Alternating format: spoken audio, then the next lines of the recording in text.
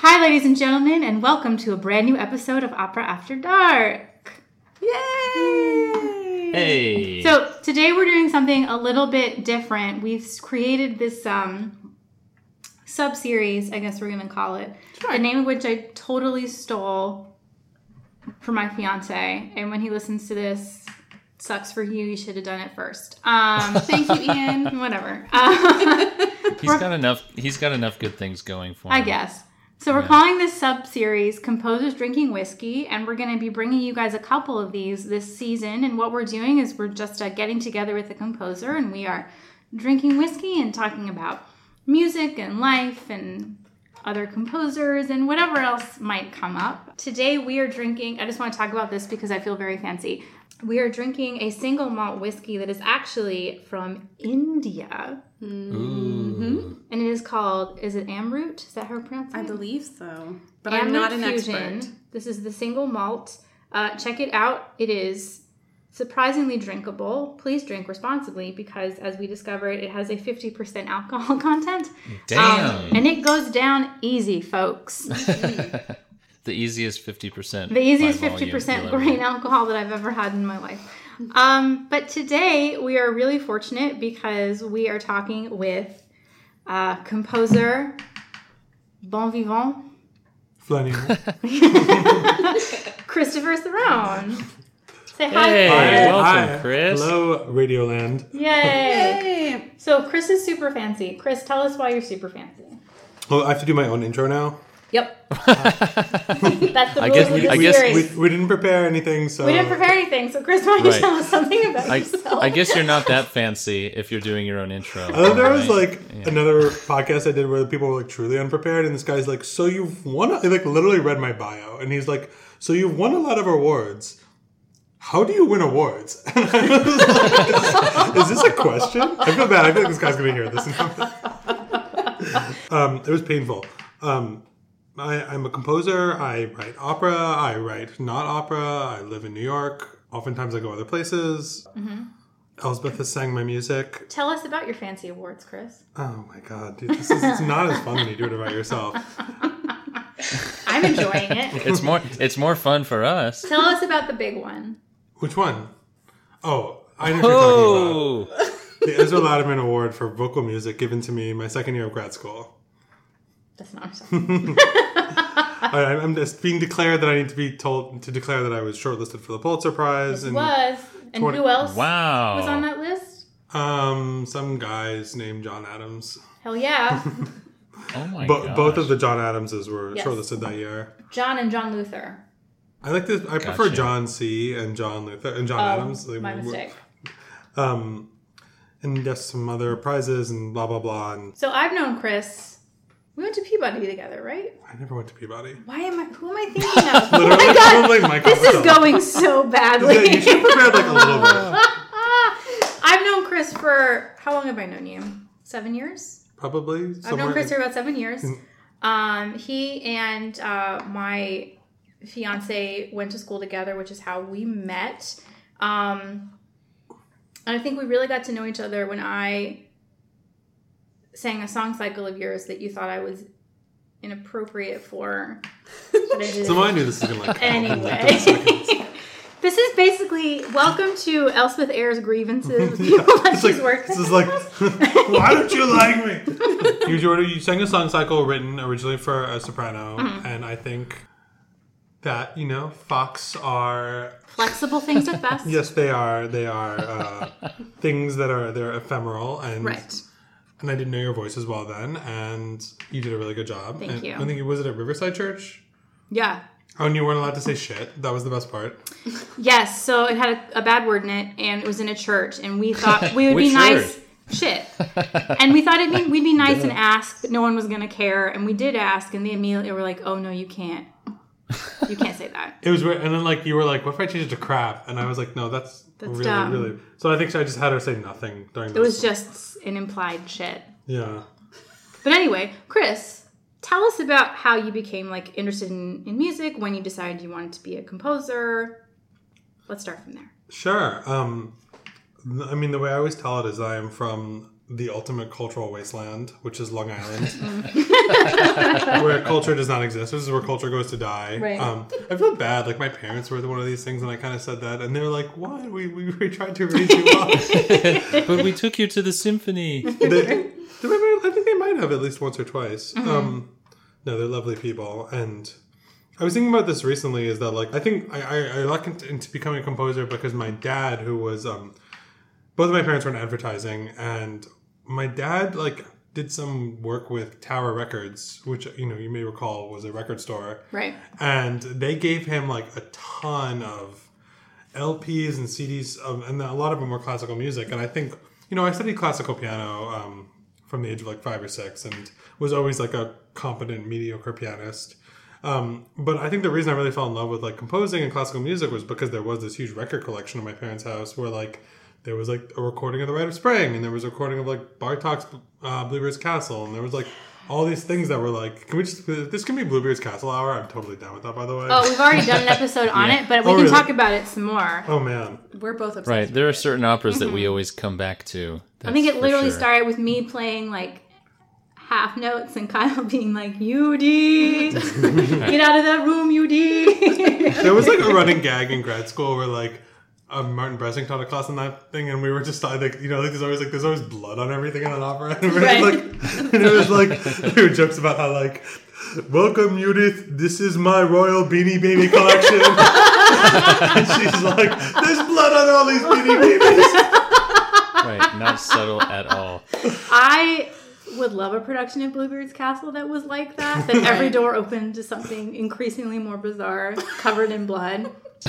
It's a commentary on capitalism. Come on, people. All right. Sure. So your parents had all these records, and you just sort of be... And I also think, like, I am, music like, as you know, a very contrarian person, and I was a very rebellious youth, and I think I, like, accidentally rebelled my way into classical music because I was sort of trying to find something that was more and more sort of, disconnected from, like, literally capitalist culture, like, buying stuff. Like, being from Long Island, it's like you buy stuff, and then you buy stuff, and then you, like, go buy stuff. And, like, that's the only the way that culture exists. There's not really... I mean, there's, like, natural beauty in places, but, like, you don't really go there. You just sort of, like...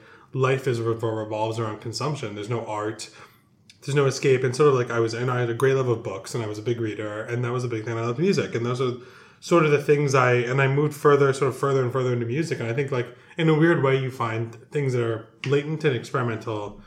rock music and experimental jazz that you weirdly do find your way back to its origins in classical music. And so, like, at some point, I just wanted nothing to do with anything in consumer culture and was like, I'm going to do the most pure thing I could think of, which is become a classical composer, which I'm, like, thoroughly disabused of at this point. But but it was, like, it just seemed insanely romantic to me at the time, to eschew any popular culture and become a classical composer and write symphonies and then, like, operas, and it was just that was kind of my extremely romantic dream. And that was you wanted to, like, live in a garret somewhere. I did. I wanted to, like, read books and live in a garret and not get internet brain poisoning, and none of that not happened. die of syphilis. No, none of that is. I mean, I have an apartment, and you don't have syphilis. as of my last checkup, I don't have syphilis.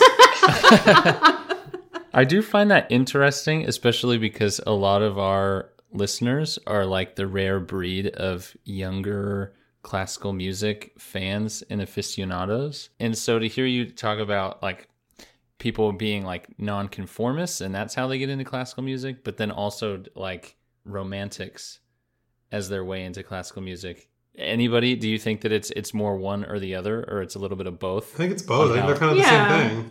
Mm-hmm. I think it's, like, the same kind of getting away from what society teaches you to be, and society does not teach you to be a classical musician. Definitely not. There's nothing about society that's doing that. I mean, in a sense, I think I was always kind of encouraged to be some kind of artist by my parents, who are not creatives themselves, but always had, like, a lot of regard. Like, they had high regard for art and culture, and that really, I think, played into my idea that being an artist was a good idea. And they were really, I mean, they were terrified because they were like, okay, Chris, you're extremely argumentative, go to law school and make a lot of money. I was like, no, I'm going to go to music school. And there's a very sweet story that my mother told my grandmother, who was ill at the time, and was sort of like, give him a chance, let him try. And so that was what my parents did. And then I think they sort of dropped the law school stuff around when I got into Yale for grad school. And then they were finally like, okay, maybe you have some talent. Like, that's really cool. Yeah.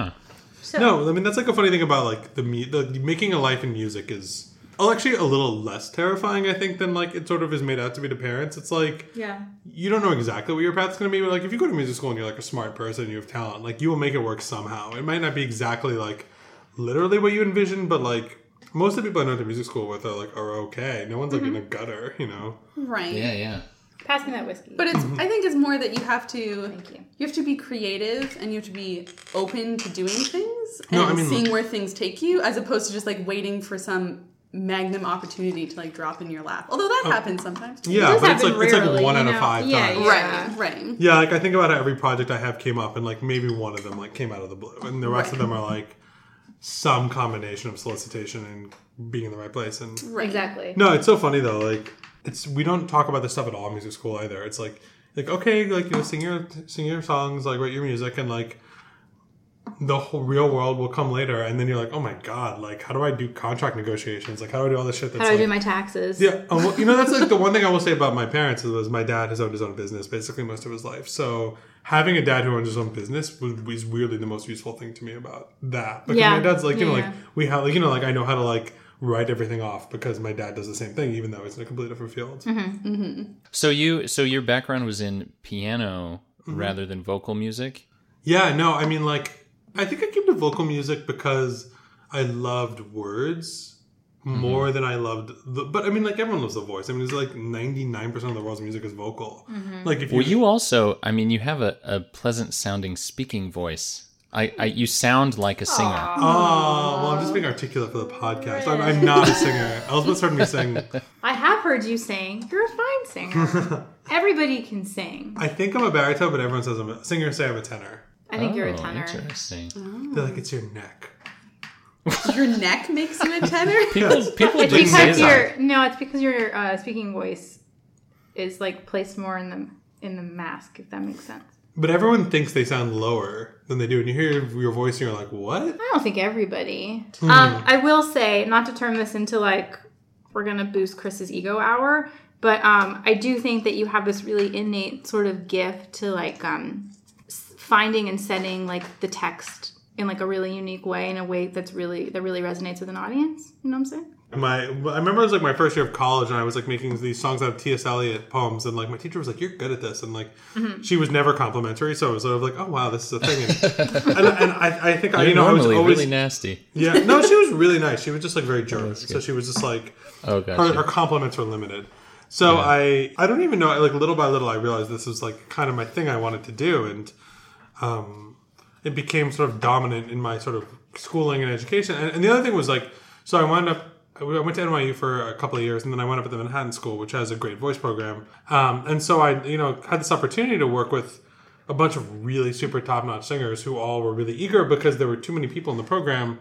So, like 5 or 10 of them got into the opera, and the other 10 of them, 15, had nothing to do all semester. Right. So they were really eager to do new music. So there was this like great moment of synergy between the two things where I was able to work with a ton of great singers, and that really taught me a lot. And I always say that the other thing that really taught me how to write for the voice was that I had a singer girlfriend. I have several, but several singer girlfriends in college and grad school that, you learn a lot about the voice just by hanging out with them and them complaining about things and them talking to you about their voice lessons, which sound to be some sort of like magical incantation process where they're like, just speak the sound and you'll be in the voice. And you're just like, what? It's so obnoxious. It can be the best part of your week or the worst part of your week. But it seems like extremely mystical. It's like... Yeah.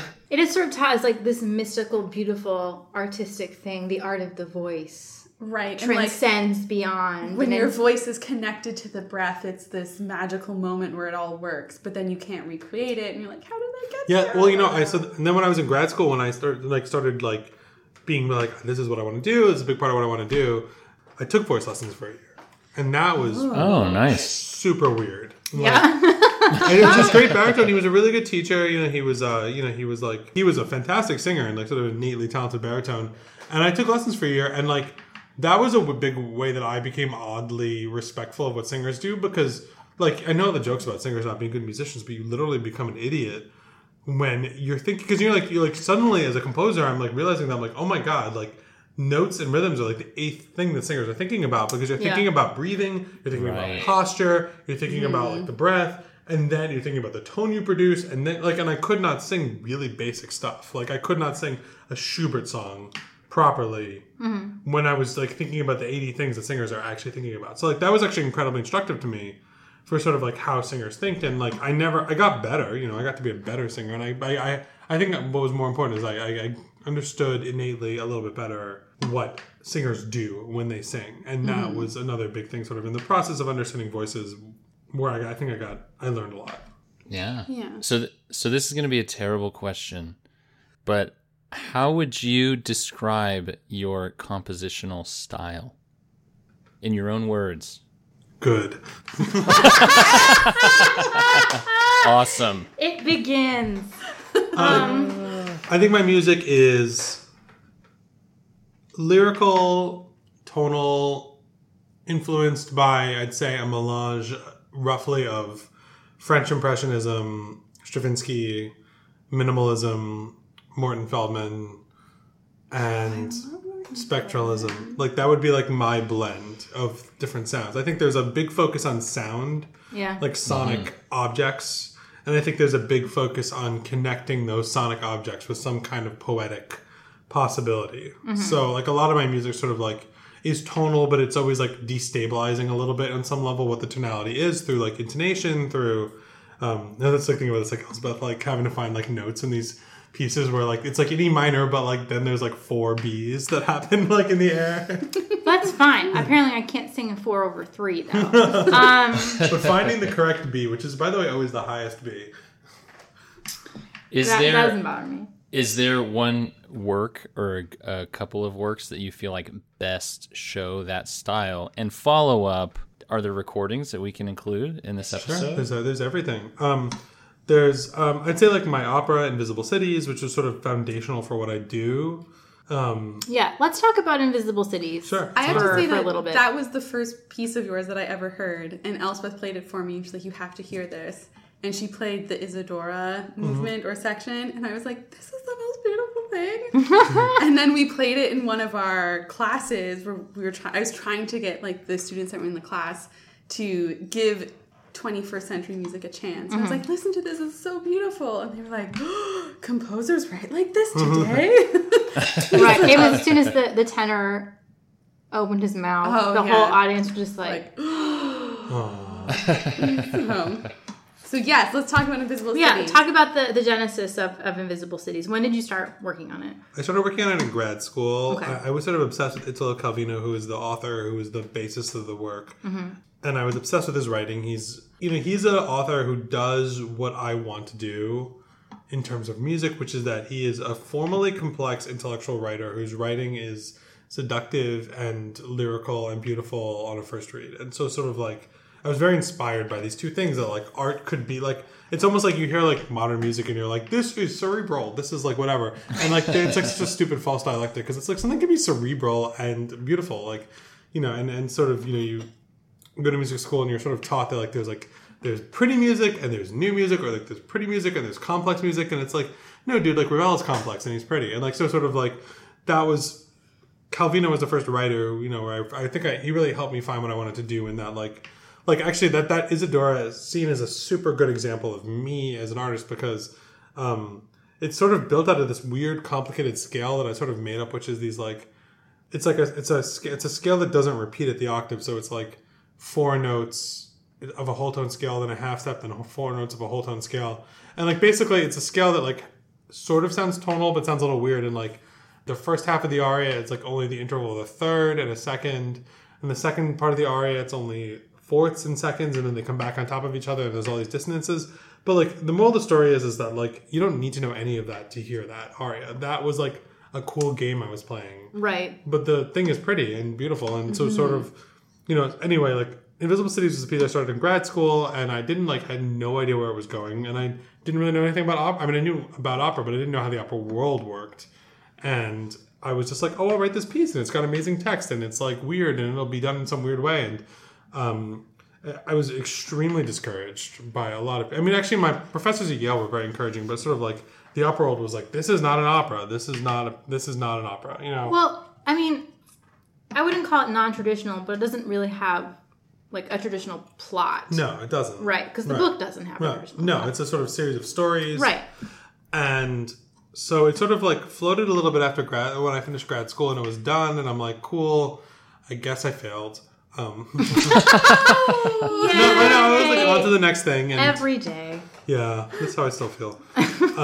You graduate, you're like, I'm a failure. Let's move on to something else. Oh, no. So I also had a reading you shelved the piece. at City Opera at the Vox Festival. At Vox, right. Which was also like a disaster. Like, it was like, the performance was really bad. Was it the whole thing or just sections? It was like the first 3 scenes or so. And it was just like, it was like a disaster. It was like the conductor missed the first rehearsal. Cool. I think the conductor missed the second rehearsal too. Like, it was like, no, I think he finally made it to the first rehearsal and then missed the second rehearsal. And the performance was not great. And it got like an atrocious review in the New York Times, which I like reread recently. And I'm like, wow, this was really bad. Like, still though, how cool to have your opera reviewed in the New York Times. Not so well. I don't know. It was like, I think it called it incompetent was like the phrase. You should have that on your website. No, I know. I've thought about it, but I thought that was kind of bitchy. The headline, incompetent. But, that's how I should have introduced you. But hailed as incompetent. Hailed as incompetent. The one person, and then the whole concert was like shit on, and like apparently, I'm told that like Anthony Tomasini like wasn't like he didn't have real seats, and he was in an incredibly bad mood because like they like made him sit in the aisles and. Oh. God knows why. But anyway, so like the one person who really believed in the work was Yuval Sharon, who was the director of Vox at the time, and he was also a stage director, and he sort of left shortly after to move to LA and start doing, I think he started at LA Opera, assistant directing, and then started his own company called The Industry.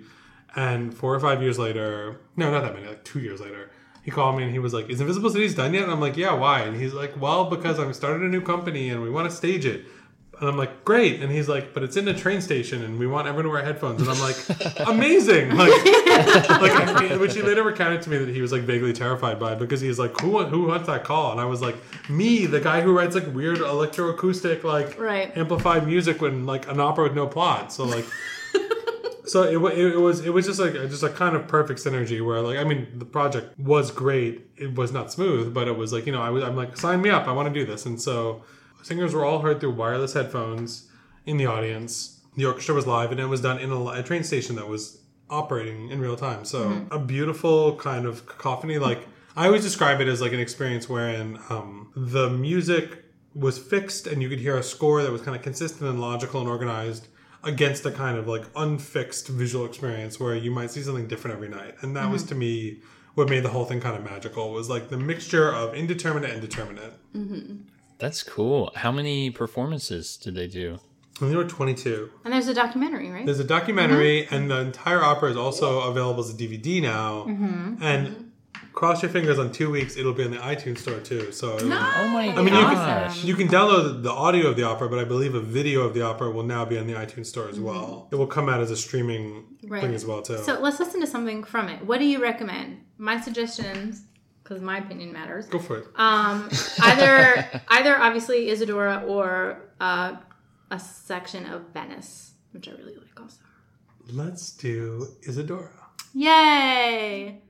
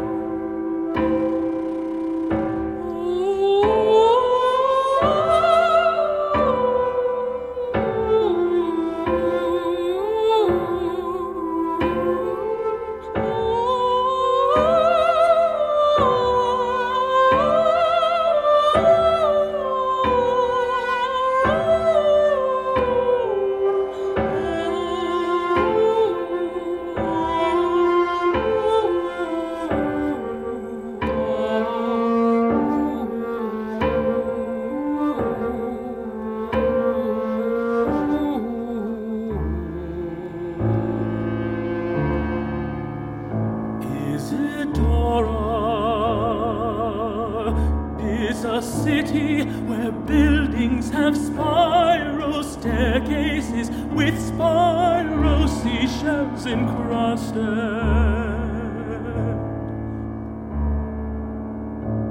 Where perfect telescopes and violins are made. Where the foreigner hesitating between two women always encounters a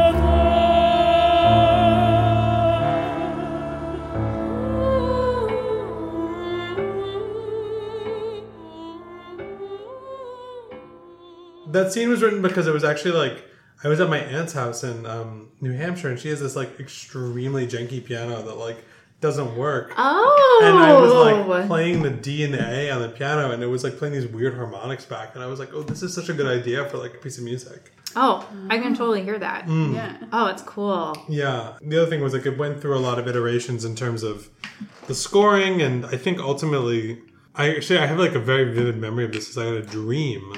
Because we did a workshop with this initially. The other thing about the workshop that I think was true, because it was a workshop at Vox, was that I wrote a version for symphony orchestra, and it was like not happening. It was like not the right thing. It's a very intimate piece. It's very chamber-like, and so I rescored it, and like basically this 2-piano score became the core of it. I started writing a 2-piano score, and from there I added like a kind of. Is it 12 players? I can't remember. I'm getting old. I don't know. I think I added 10 I was more. about to ask you, so I'm glad that I didn't. I think it's like, I can like count. It's like flute, clarinet, horn, trombone, percussion, harp, piano, 3 strings. So it's like, is it 9 players? Oh, there's 2 pianos. So 11? 11. Yeah, it's 11 players. And how many singers? 8 singers. 8 singers. Sort of 2 leads, 2 sort of other leads. Like Marco Polo and Kublai Khan are the only characters in the book, and they are the main characters as tenor and baritone. There are 2 women who you just heard who are kind of the like personification of cities. And then there's a kind of choral ensemble of 4 singers who sort of do a lot of different things and are commentariat and dancers. Or it was just in the production. In the production, in the score doesn't call for dancers specifically, but the LA Dance Project joined, and there were 8 dancers in the project in this production, and it was really fun, and they were really good dancers, and Danielle Agami did an amazing choreography. So anyway, like the whole thing wound up being kind of on the verge of complete failure, but instead was a big success. And we made an album a year later, and the DVD you can get is a syncing of the live album with a 2 filmed live performances, which was like insane because this poor guy Daniel Anderson spent like 1,000 hours or something syncing a live performance, like slowing down frames like slightly. But he's a genius, and we did a screening of that DVD at BAM this past April, which was really fun, and I'm hoping that we actually do it. I mean, everyone in the industry wants to tour this version of it, and I'm hoping it will be toured. Yeah. That's amazing. So if it does tour, or like if we want to see it, where is the best opportunity in general in the near future? In the near future, the best opportunity is to get the DVD. The DVD, yeah. And I'm hoping other places as well. So you are working on another opera right now, right? I am. That's very the opera I like to call For Everyone But Mezzos. Elspeth is bitter that she's not. It is literally every other voice type, but the mezzo soprano. But what is this opera called? Remind me. I'm sorry. It's called In a Grove. And what is it about? It is about truth. Can you be more specific? No. That's it. It is an adaptation of a story called In a Grove by a Japanese writer called Akutagawa. It was famously adapted as the film Rashomon by Kurosawa. Okay. And it is a story where a murder and possibly a rape take place. It is told from 7 perspectives. And each perspective is different. And the audience is left to reckon with exactly what happens. So it is told from sort of 4 passerbys, and then the 3 main characters: a robber, a woman who is married to a samurai, and the samurai who is dead. Like, that's the one true fact of the story, is that he's dead. And his story is told through a medium. So there's 4 singers, and so they play each of the 4 passersby, and then they play themselves, including a countertenor who plays the ghost who recounts the story of the murderer. But it's sort of a little more complicated by that, but that is sort of the basic process of the thing. And we did a workshop of the first 10 minutes last year in London at the Mahogany Opera Group. And we are doing a workshop in New York a concert performance of part of it in March at the Morgan Library. Oh, cool. Ooh. Which I have to write. And when is that if people want to buy tickets to that? Do March you know? 3rd at the Morgan Library. It's announced. It's actually marketed as In a Groove on the Morgan Library. Oh, no. Like we have a clip from that workshop performance that you were talking about. So let's listen to a little bit now so people can hear just a sneak peek of what it sounds like. I caught the bandit on the Apatacucci Bridge. Last night at dusk,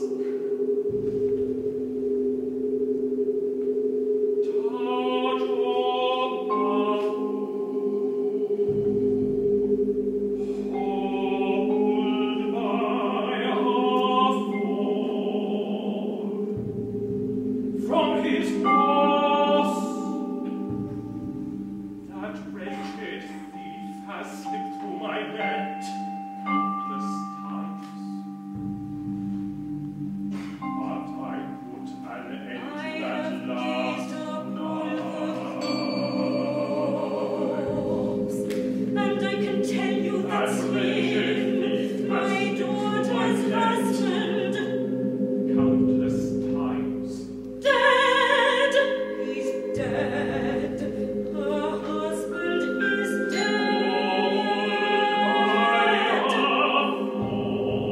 And my daughter, From his home, Masako,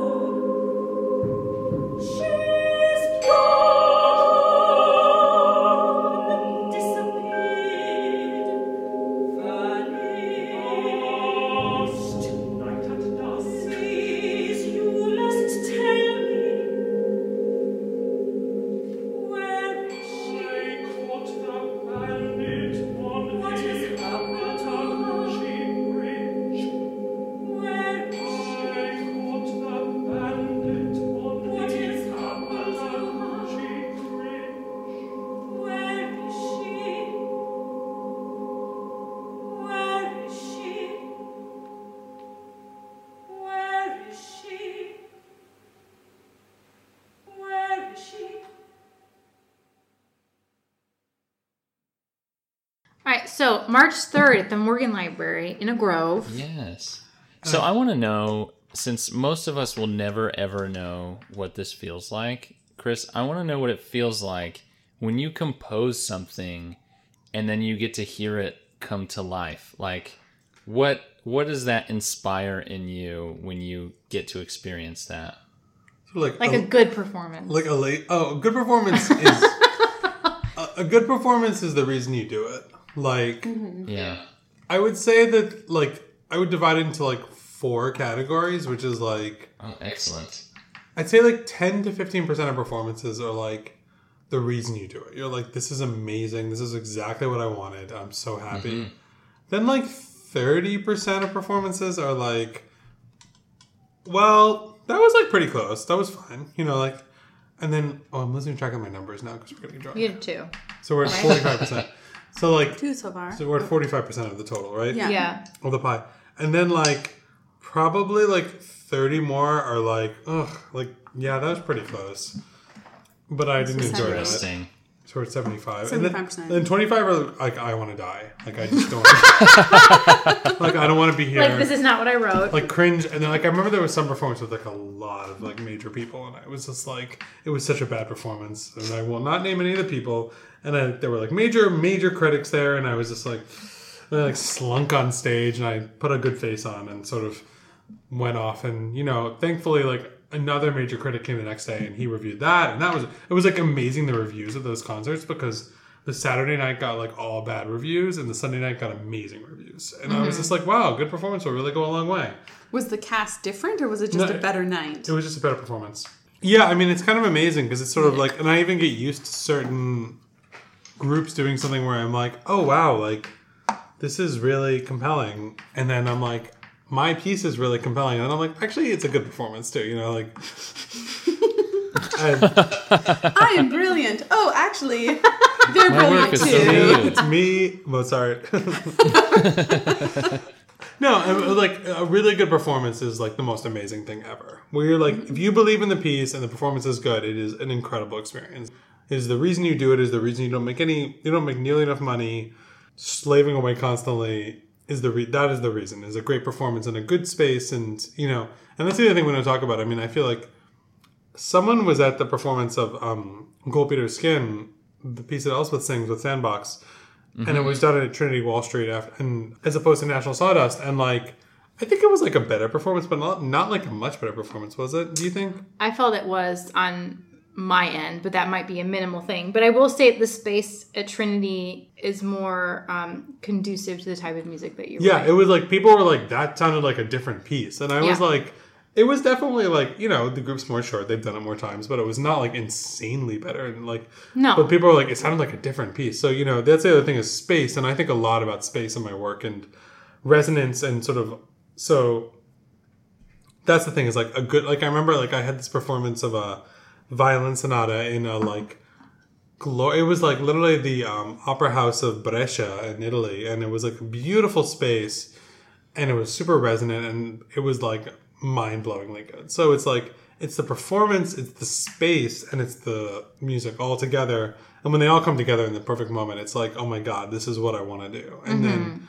a lot of the times it's not quite that. It was really funny. My girlfriend came to it was a chamber opera I wrote when I was in American Lyric Theater, and she described it as they were students, they're young and they're super young, and there was like a pretty valiant effort and but she was like, that was like our attempt at assembling a piece of Ikea furniture. Like, it basically resembles. Oh, man. It works.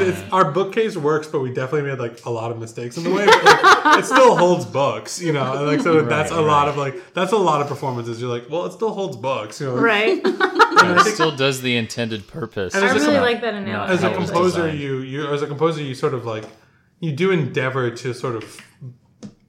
There's no booby trapping a work ultimately. I don't know what's the opposite of booby trapping. Like, there's no idiot proofing a work, but ultimately, you want to make something that where like things come across anyway. But then the music's an interpretive art, and you sort of the more success you have, the more you're like, well, Mozart gets butchered every day by 5-year-olds. Like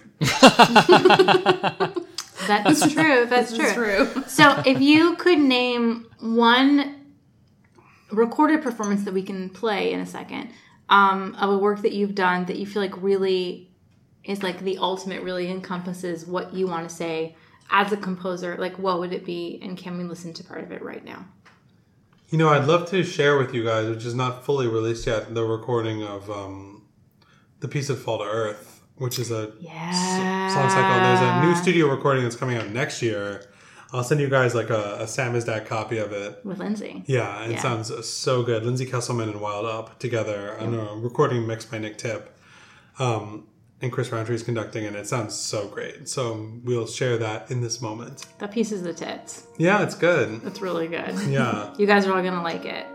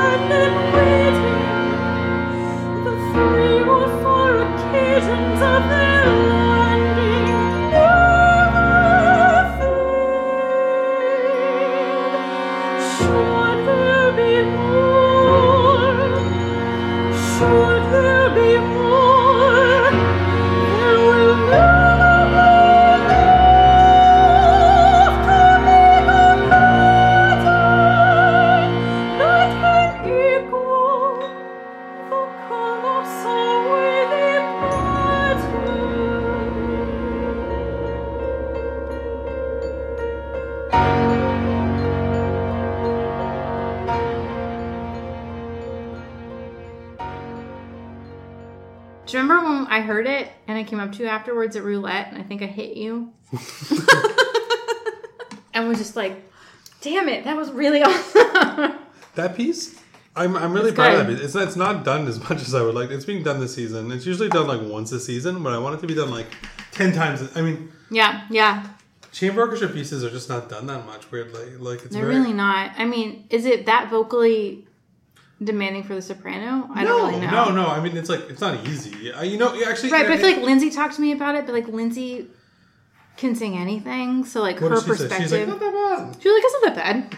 There are hard. But I feel like Lindsay can like sing whatever and she's fine with it, so she's not a good judge of that stuff. I mean, I think that like you can share this experience too, is that like in my experience, my music is not that hard, but it asks everything of you. Yeah, I would agree with that. Like it asks everything of a singer. No moment is hard, but you have to make sure that like every part of what you do, every part of your range, every part of your delivery is really good. You have to. Yeah, it's like really emotionally draining. Yeah, exactly. So it's a lot. It's like me. I'm a handful.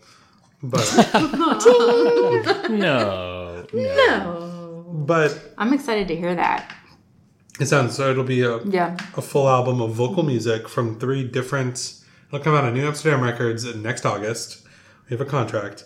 So it takes forever, and it takes an endless amount of money and an endless amount of time to put out a record these days, and then you don't make any. No money whatsoever. Yeah. But Wild Up really got behind this record, and it's 3 different song cycles and them. So it's one piece for Lindsay Kesselman, sort of superstar soprano, and one for Theo Bleckmann, who is an amazing jazz new music singer. Sings everything from his own music to Meredith Monk. And then the last is a choir piece called The Branch Will Not Break, which is for 8 singers and 10 players. And that will all come out next year. Awesome. We recorded it 2 summers ago, and it just took an endless amount of time to get it done. And now it's done, it's accepted, it'll be put out, and I'm really pleased with it. But Jesus Christ, it costs like $45,000 to put out. Right. Everybody, again, March 3rd at the Morgan Library. Chris, is there anything else you want to plug while you're here? Things people should check out. A new orchestra piece premiering with the LA Phil. Okay. I believe November 16th and 18th. The Orchestra and Electronics. Check that out if you're in LA. And will they be live streaming that or no? I don't know if they will. There will be a later stream of it, at least at some point. Okay. And then much later this season in May, I have a new percussion quartet concerto with third course percussion and orchestra with the Chicago Civic Orchestra. So that'll be some of the things happening this year. And also, assuming we get the dates worked out, there will be a series I'm creating in New York with Metropolis Ensemble, and Elspeth will be singing Gold Beater Skin. Right. That's the so dates exciting. the dates are not there yet entirely, but we're vetting dates at the moment for a series that will include that and several other concerts of my work. And yeah, that's sort of some of the highlights. In November 3rd, if you are in yeah. New York and you want more of this conversation or possibly a repetition of what we talked about minus the cursing, Naomi and I are giving a lecture at the Metropolitan Opera Guild all about opera in the new millennium, opera in the 21st century. And Chris is going to be on the panel talking about what he thinks opera is and what the future of opera will be. So check that out. You can go on www.metguild.org and buy tickets for that. There's still some availability, and come hang out with us. Yay. Tell us you love opera after dark and we'll give you a hug. Yes. Right. Yeah. And we'll, of course, continue to post things about what's going on with Chris as these things happen. So if you want reminders on all of that, make sure you follow us on Facebook and on Instagram and Twitter. We'll be sure to post all of that stuff. For sure. Totally. Yay. Thank you so much for joining guys. us. Yay, Chris! We drank all the whiskey. Thank you, Chris. So just to remind you of who we are. I'm Elspeth. I'm Kyle. I'm Chris. And I'm Naomi. Yay. And thanks for listening to Opera After Dark. Bye. Bye. Bye. Isadora. There's a place for Buildings have spiral staircases. I picked 3 different keys. Isadora, therefore, is the city of his dreams. With one difference, the dreamed of city contained him as a young man.